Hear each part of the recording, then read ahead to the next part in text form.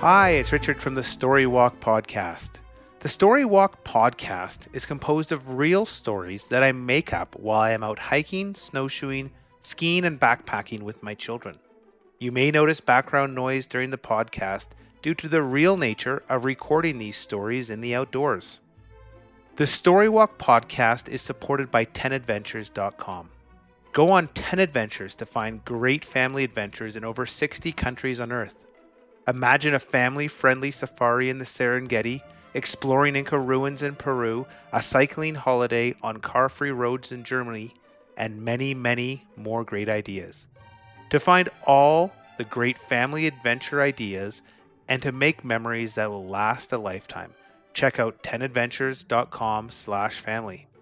Now, on to today's story.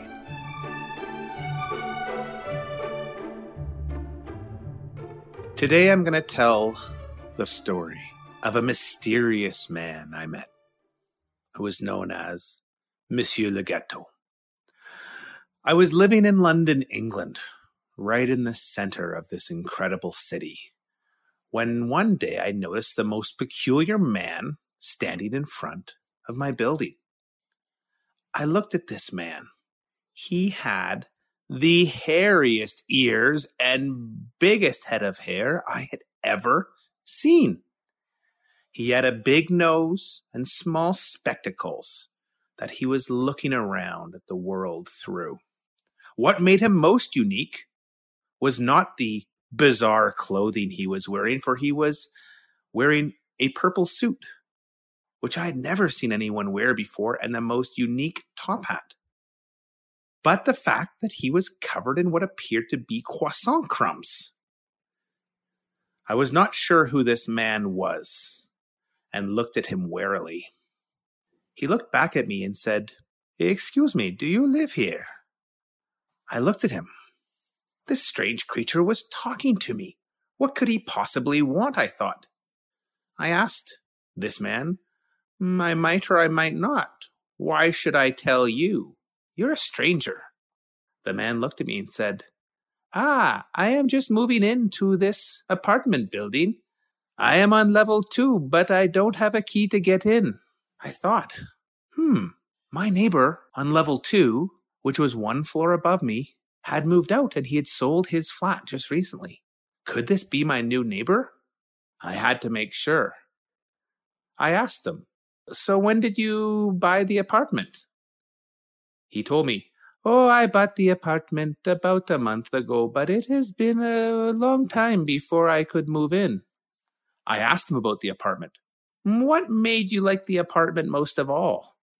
The man looked at me and said, "It's a beautiful building, and I also love the views out into the beautiful park across the street."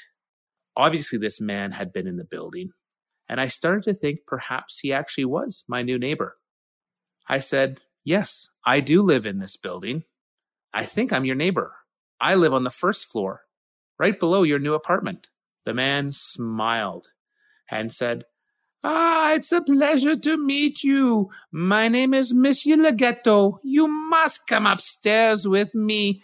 We will have a little snack and we can get to know each other. I have the key for my apartment, just not the key to get into the building."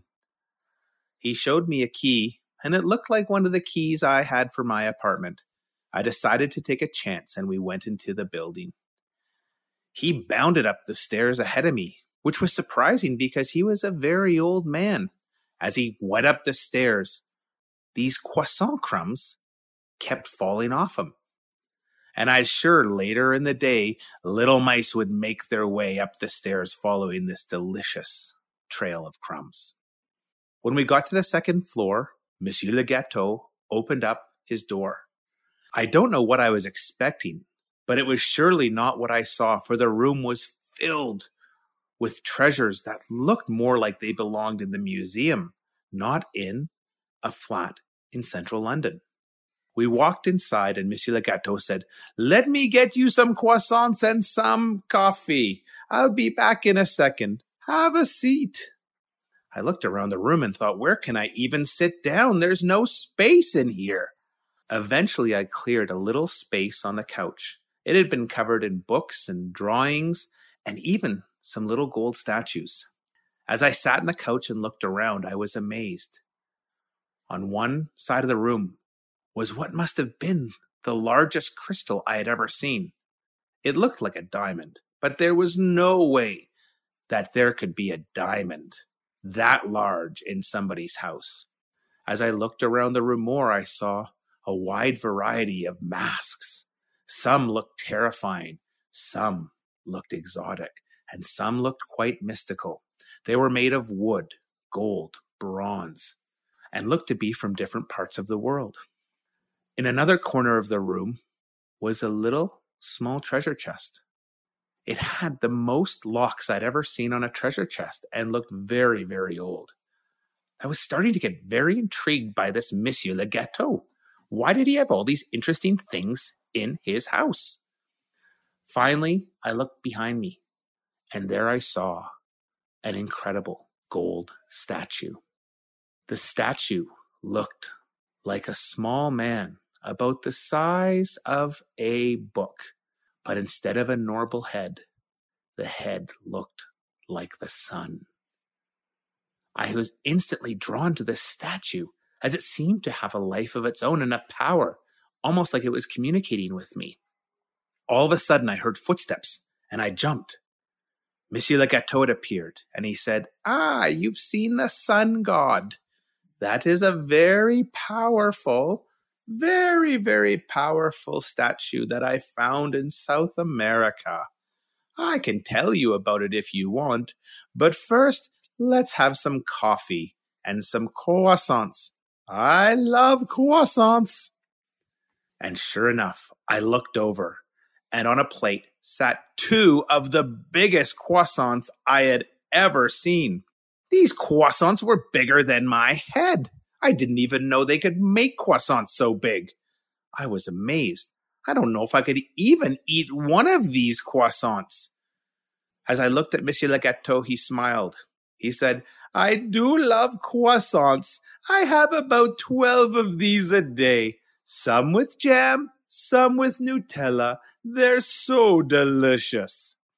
My jaw opened. He ate 12 of these enormous croissants every day? How is this possible? One would be a full meal for me. One mystery had been resolved, though. I now understood why Monsieur Le Gâteau was covered in croissant crumbs. In his hair, in his ears, in his mustaches, on his clothes. They were everywhere. It was because he never stopped eating enormous croissants. Monsieur Le Gâteau looked at me. I wondered, what does he want to know about me? He stared at me and said, Would you like some coffee? I was not expecting that question. In fact, I was expecting a much more challenging question. I said, yes, please. I love coffee. Monsieur Le Gâteau said, Do you take sugar? Sure, I said, I'll have some sugar. Monsieur Le Gâteau then pulled out a very tiny coffee cup about the size of his thumb. He proceeded to fill it almost to the top with sugar. What was this strange man doing? I didn't know what to say, but then he took out a very small pot of coffee, no bigger than his hand, and he proceeded to put drop after drop of coffee onto the sugar. When almost all the sugar had turned a brown color, he gave it to me and said, I like my coffee a little bit sweet, so I made it just how I like it. I hope you like it this way as well. I took the coffee. It was in between a solid and a liquid. It was almost like sugar mud. I took a sip, and it was delicious. I had never had this much sugar in a coffee, and all of a sudden I was feeling very, very, very excited. Monsieur Le Gâteau did not sip his coffee. He took the entire coffee in one gulp and went, Wee! I love my coffee. He then started to eat his croissant. Even now, when I think of Monsieur Le Gâteau eating his croissant. I can't believe if I actually saw what I think I saw, for his jaw opened and his teeth went almost straight. It was like his head split in half, and he took the biggest bite I have ever seen anyone take. How he fit almost an entire enormous croissant in his mouth still baffles me. But with 2 bites, the biggest croissant I had ever eaten were gone. Monsieur Le Gâteau was in a very good mood and gently brushed some of the croissant crumbs that were all over his body onto the floor. As I looked on the floor, I realized he'd done this many times before, for the floor was almost more croissant crumbs than it was carpet. I looked at him. I couldn't say anything. I didn't know what to say. This was the most peculiar man I had ever met, and he was now my neighbor, living directly above me. This would be a very different neighbor from any I had ever had before. But I was kind of interested. Monsieur Le Gâteau looked at me and said, "I think you want to know about the sun god. Am I right?" I said, "Yes. Could you tell me how you came about it?" Monsieur Le Gâteau started. "I am a very old man now, and I'm not very strong or good at exercise. But you wouldn't believe that when I was younger, I was a great explorer of this world. I've been on every continent. I've been on most rivers and lakes. I've sailed across oceans. I've climbed up mountains and got stuck in canyons. I've done a lot. One of my favorite ever expeditions was to Peru. This was years ago before there were airplanes and roads, and so I had to go there almost entirely on myself. I wanted to find the ancient Inca civilizations, for I am intrigued by ancient civilizations, and I believe that some of them discovered things that we do not even know.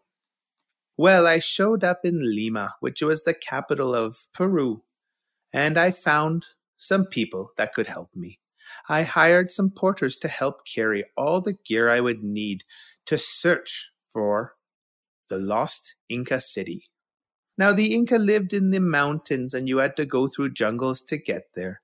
And so I knew it would be a long trip and a difficult trip to get to the lost Inca city, if it even existed.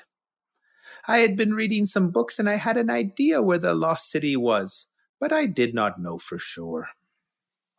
After 2 weeks in Lima, we had 27 donkeys, which we called burros, loaded with goods. I also had a team of 25 porters and 2 guides. We set out from Lima, and initially we could actually go on a trail that led us into the jungles. I have never seen jungles as thick as those jungles. And almost immediately, we were stopped when the trail ended. We had to start creating our own trail through the jungle. Luckily, all of the men in our team were able to grab machetes and cut a path through the jungle. It was very, very hot in the jungle, and we were very tired. And believe it or not, even though it was sunny outside, in the jungle it almost felt like nighttime. The trees and shrubs were so thick that light almost couldn't get down to where we were. After 3 days creating a path in the jungle, we came to a clearing. Immediately, some of the porters on our trip got very worried, and when we looked around, we noticed that one of the mountains was shaped like an eyeball, like the eyeball of a condor looking down at us. Condors at that time were much feared, for they were birds that were quite powerful. I thought, this must be a good sign. Condors were also revered by the ancient Incas. While I was excited, many in the group were very scared. And over the next couple of days, my porters began to start a rumor that we were entering very, very mysterious and very dangerous territory. Some of the porters had nightmares, and on the 3rd night, I heard some rustling while I was sleeping. When I woke, almost every man was gone. There was only 4 of us left, and our donkeys. It would be a big challenge to move forward, but I felt we were on the right route to finding the lost Inca city. We moved forward and soon found what appeared to be a very ancient trail. We still had to cut through the jungle, but under our feet there appeared to be a cobblestone road. This road was made with small stones to make it relatively smooth and flat. At the end of the 7th day, we came to an enormous canyon. As we looked up the canyon, it appeared there was another eye, this time of a puma, a very ferocious type of cat that is very dangerous. And the eyes seemed to be staring down at us. We looked up this canyon, and although I had no map or no knowledge where the lost city was, I felt certain it would be up this canyon. We set our camp for the night, and the next day we started to explore. The moving up the canyon was tough for our animals, but we slowly did it. As we got higher, the canyon got smaller and smaller. Eventually, we got to a place where there were some downed trees. The downed trees were blocking our path, and something struck me. They didn't look natural. It looked like someone had put these trees down on purpose. But before I could say anything, one of the porters pulled the trees. As he did this, we heard a groan, and the ground shook. I yelled out, "It's a trap!" And soon enough, we heard a shaking and a rumbling above us. I yelled to the porters, "Get to the sides of the canyons and climb up!" I didn't know what was coming, but I knew something was coming from above. We couldn't see it, but we could hear it. Soon we saw it. A wall of water was coming down. I climbed up as high as I could on the canyon walls. I only had my backpack with me. I was able to drag one donkey with me up the canyon walls, for they are good climbers on rock, believe it or not. An enormous wave of water went past us. This was obviously some sort of trap. The water came close to me, but I was able to stay safe. After it had all gone, I waited quite a while. I yelled out, but didn't hear any reply. I climbed down to the bottom of the canyon, and I saw nobody. It was just me and my donkey. I made my way down the canyon and eventually came upon my one guide, Pablo. Pablo looked very frightened. He had managed to save 3 donkeys, but he told me he didn't think any of the other porters had made it.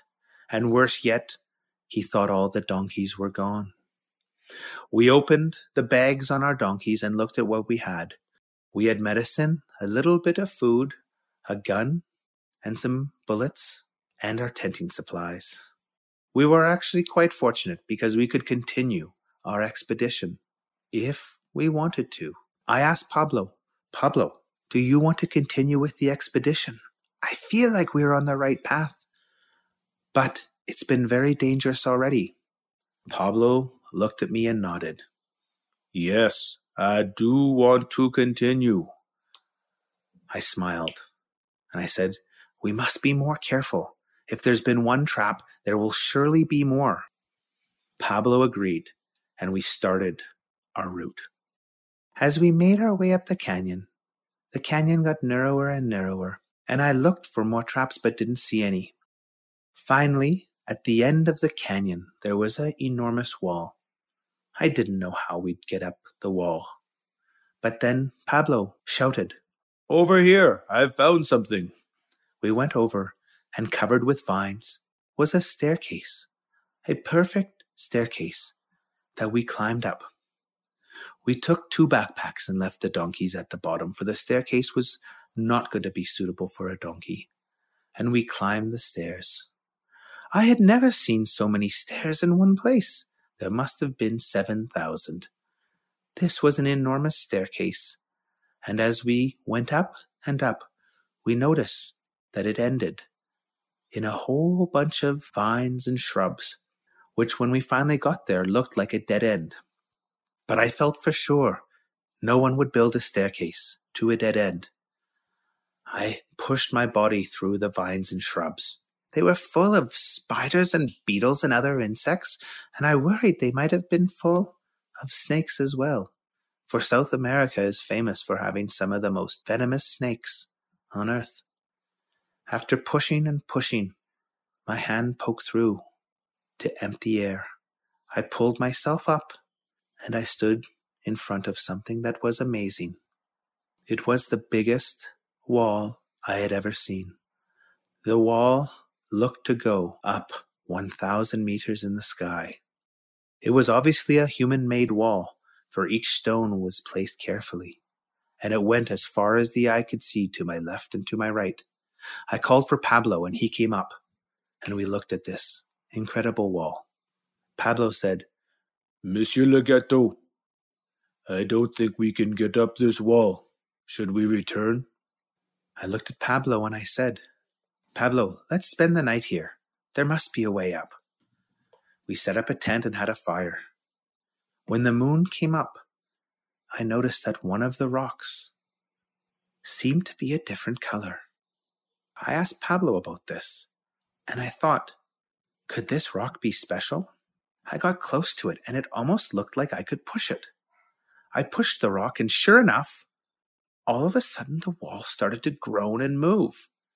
Before my eyes, rocks came out of the wall, each one just wide enough for 2 feet to go in it. I looked at Pablo and said, "Pablo, there's a staircase up the wall." Pablo looked at me and said, "You should go. I will stay here. When you're at the top, tell me if I should come." "Good idea," I said to Pablo, and I ran up the stairs. Very quickly, I got tired going up the stairs, but I kept going. As time went on, I noticed the stairs appeared to be getting smaller. As I looked down, I realized the stairs were going back into the wall. I heard Pablo shouting. I think he had seen the same thing. I started to push myself now and went as fast as I could up these stairs. As I got near the top, the stair was no wider than 2 of my fingers. As I was on the second last stair, I heard a click and saw the stair retracting completely into the wall. I leaped as hard as I could and grabbed the top of the wall. The stairs were now gone. It was just me hanging from the top of the wall. My heart was beating so fast I felt it was pushing me off the wall. I was terrified, but I knew I must get through. I swung my leg up and managed to get it onto the top of the wall and haul myself up to the top of the wall. I looked from one end of the wall to the other. It was about 15 meters thick. I could not yet see what was on the other side. I went to the other side and looked, and I was amazed. It was a city that appeared to be entirely made of gold. There were buildings that shimmered in the evening sun. The roads appeared to be paved with gold. Everything was shiny. However, there was nobody there. And when I looked down the other side, there didn't appear to be any stairs. As it was getting late, I waved down to Pablo. I did not know if he could see me, and went to sleep. I hadn't expected to be stuck on the top, and so I only had 2 apples in my bag left to eat, and 1 small bottle of water. All night I could barely sleep, for I wondered, what should I do come the morning? Should I go down to this golden city? Could I go down to the golden city? Would I be stuck up on here for the rest of my life? When the morning came, I explored the wall and walked as far as I could in both directions. And both directions, the wall ended at a very high mountain that was unclimbable. I was getting worried. There appeared to be no way down. There appeared to be nowhere to go. The wall might be where I spent the rest of my life. As I sat down, I noticed a little shimmer far away. I must have missed it when I was walking earlier, but now with the light coming in a certain way, I went and looked. Buried in the ground appeared to be a golden square rock. I pushed on this golden square rock, and all of a sudden, it came away. And soon more and more of the rocks came away, and I looked inside, and there was a small room. The room was no bigger than a person, and at the far end of this room was a statue, a small man with a head made of gold. I looked at the statue, and something told me I must touch it, I must take it. It seemed to be talking to me, although it was saying something I couldn't understand. When I took the statue, all of a sudden, the wall shook again. I quickly climbed out of this room and looked over the side of the wall towards the Golden City. Sure enough, stairs had come out of the wall. I could get down to the lost city of gold, but immediately I started to think, would I be able to get back up? I ran to the other side of the wall and noticed stairs had also come down that could take me back to Pablo and return me to civilization. After one night on the wall, I knew I did not want to spend my life stuck in a golden city. I grabbed my pack and quickly made my way down the stairs. This time I knew the stairs would go away, quickly retracting into the wall. So I moved as quick as I could. I felt at times I was more falling down the stairs than I was walking down the stairs. And I was glad I was moving so quickly, for it seems the stairs had been slow the first time they had opened, obviously not having moved for up to thousands of years. But now the second time they were moving much quicker. And soon I was close to Pablo, shouting when there was only several fingers worth of stair left for me to go. I started to jump over stairs, going from stair and leaping over several to get to the next stairs. But I was still 50 meters in the sky when the last stair recoiled. I started to fall. I was terrified. What would happen? I did not know. As I looked down, I could see Pablo running with a bag of some sort. He threw the bag, which just happened to be filled with all of our sleeping gear, and I landed directly on it. It still hurt, but those sleeping bags saved my life. They also protected the sun god, which was beautiful. Pablo looked at me and said, "You're safe. I didn't think you'd make it." I said, "Thank you, Pablo. I made it. I found this, and I saw the golden city. I think that is the lost city of gold of the Incas." Pablo said, "We must go back and tell people about this." "No," I said to Pablo, "we mustn't go back and tell people about this. This is an important and ancient city. The Incas didn't want it to be found, for if it were found, looters would steal all of the gold and destroy this city. No, we will go back with this sun god, and I will spend the rest of my life trying to understand the message it's trying to tell me." We gathered up our 4 donkeys and retraced our steps, careful to avoid any traps that we may have missed on the way out. It took us 11 days to get back to Lima, and when we were there, we told no one.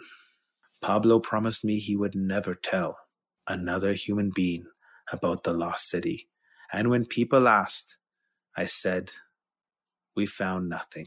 We got sick because of all the mosquito bites, and it was a terrible experience." After several days in Lima, I boarded a ship and returned to England. For the last 60 years, I've thought about this sun god. I still don't know what it's trying to tell me, but every time I look at it, it feels like it's trying to tell me something. I sat back and I looked at Monsieur Le Gâteau's room. I was amazed. Here was this strange old man who had had such an incredible mystery. And much like him, I had felt like the sun god had been trying to tell me something, but I didn't know what the sun god was trying to say. I looked at Monsieur Le Gâteau and I said, "That is an incredible story, Monsieur Le Gâteau. Are all the treasures I see in this room from your explorations?" Monsieur Le Gâteau smiled. "Yes, all the treasures here are from my explorations. Come back another day, and I will tell you more about other ones of my treasures. It is so nice to have someone to share my adventures with. And next time, I will be a better host and have more than just one croissant for you. I can tell you're probably still very hungry." I looked at Monsieur Gâteau and smiled. Still hungry? That's the biggest croissant I had ever eaten. Monsieur Le Gâteau's eyes seemed sleepy. I bid him farewell and walked down to my flat below his. I sat in my living room and wondered what an incredible life Monsieur Le Gâteau must have led. Soon I could tell he was sleeping, for he was the loudest snorer I had ever heard, and I almost felt like I could feel his snores make the entire building shake. This was maybe not going to be the best neighbor I'd ever had, for if I had to listen to this type of snoring every single day, I might become very cranky from not enough sleep. Either way, I smiled, thinking of this wonderful, interesting man who now lived in the apartment above mine. This story was entirely made up. I have no idea if there ever was a sun god or a city made of gold. It's just a fun story I told my boys that they really enjoyed and asked me to put this story on a podcast so they could listen to it again and again and again. Over the coming weeks, I will share more stories of Monsieur Le Gâteau, for he's a very interesting man and has traveled all over the world. I hope you enjoyed this. Thanks for listening.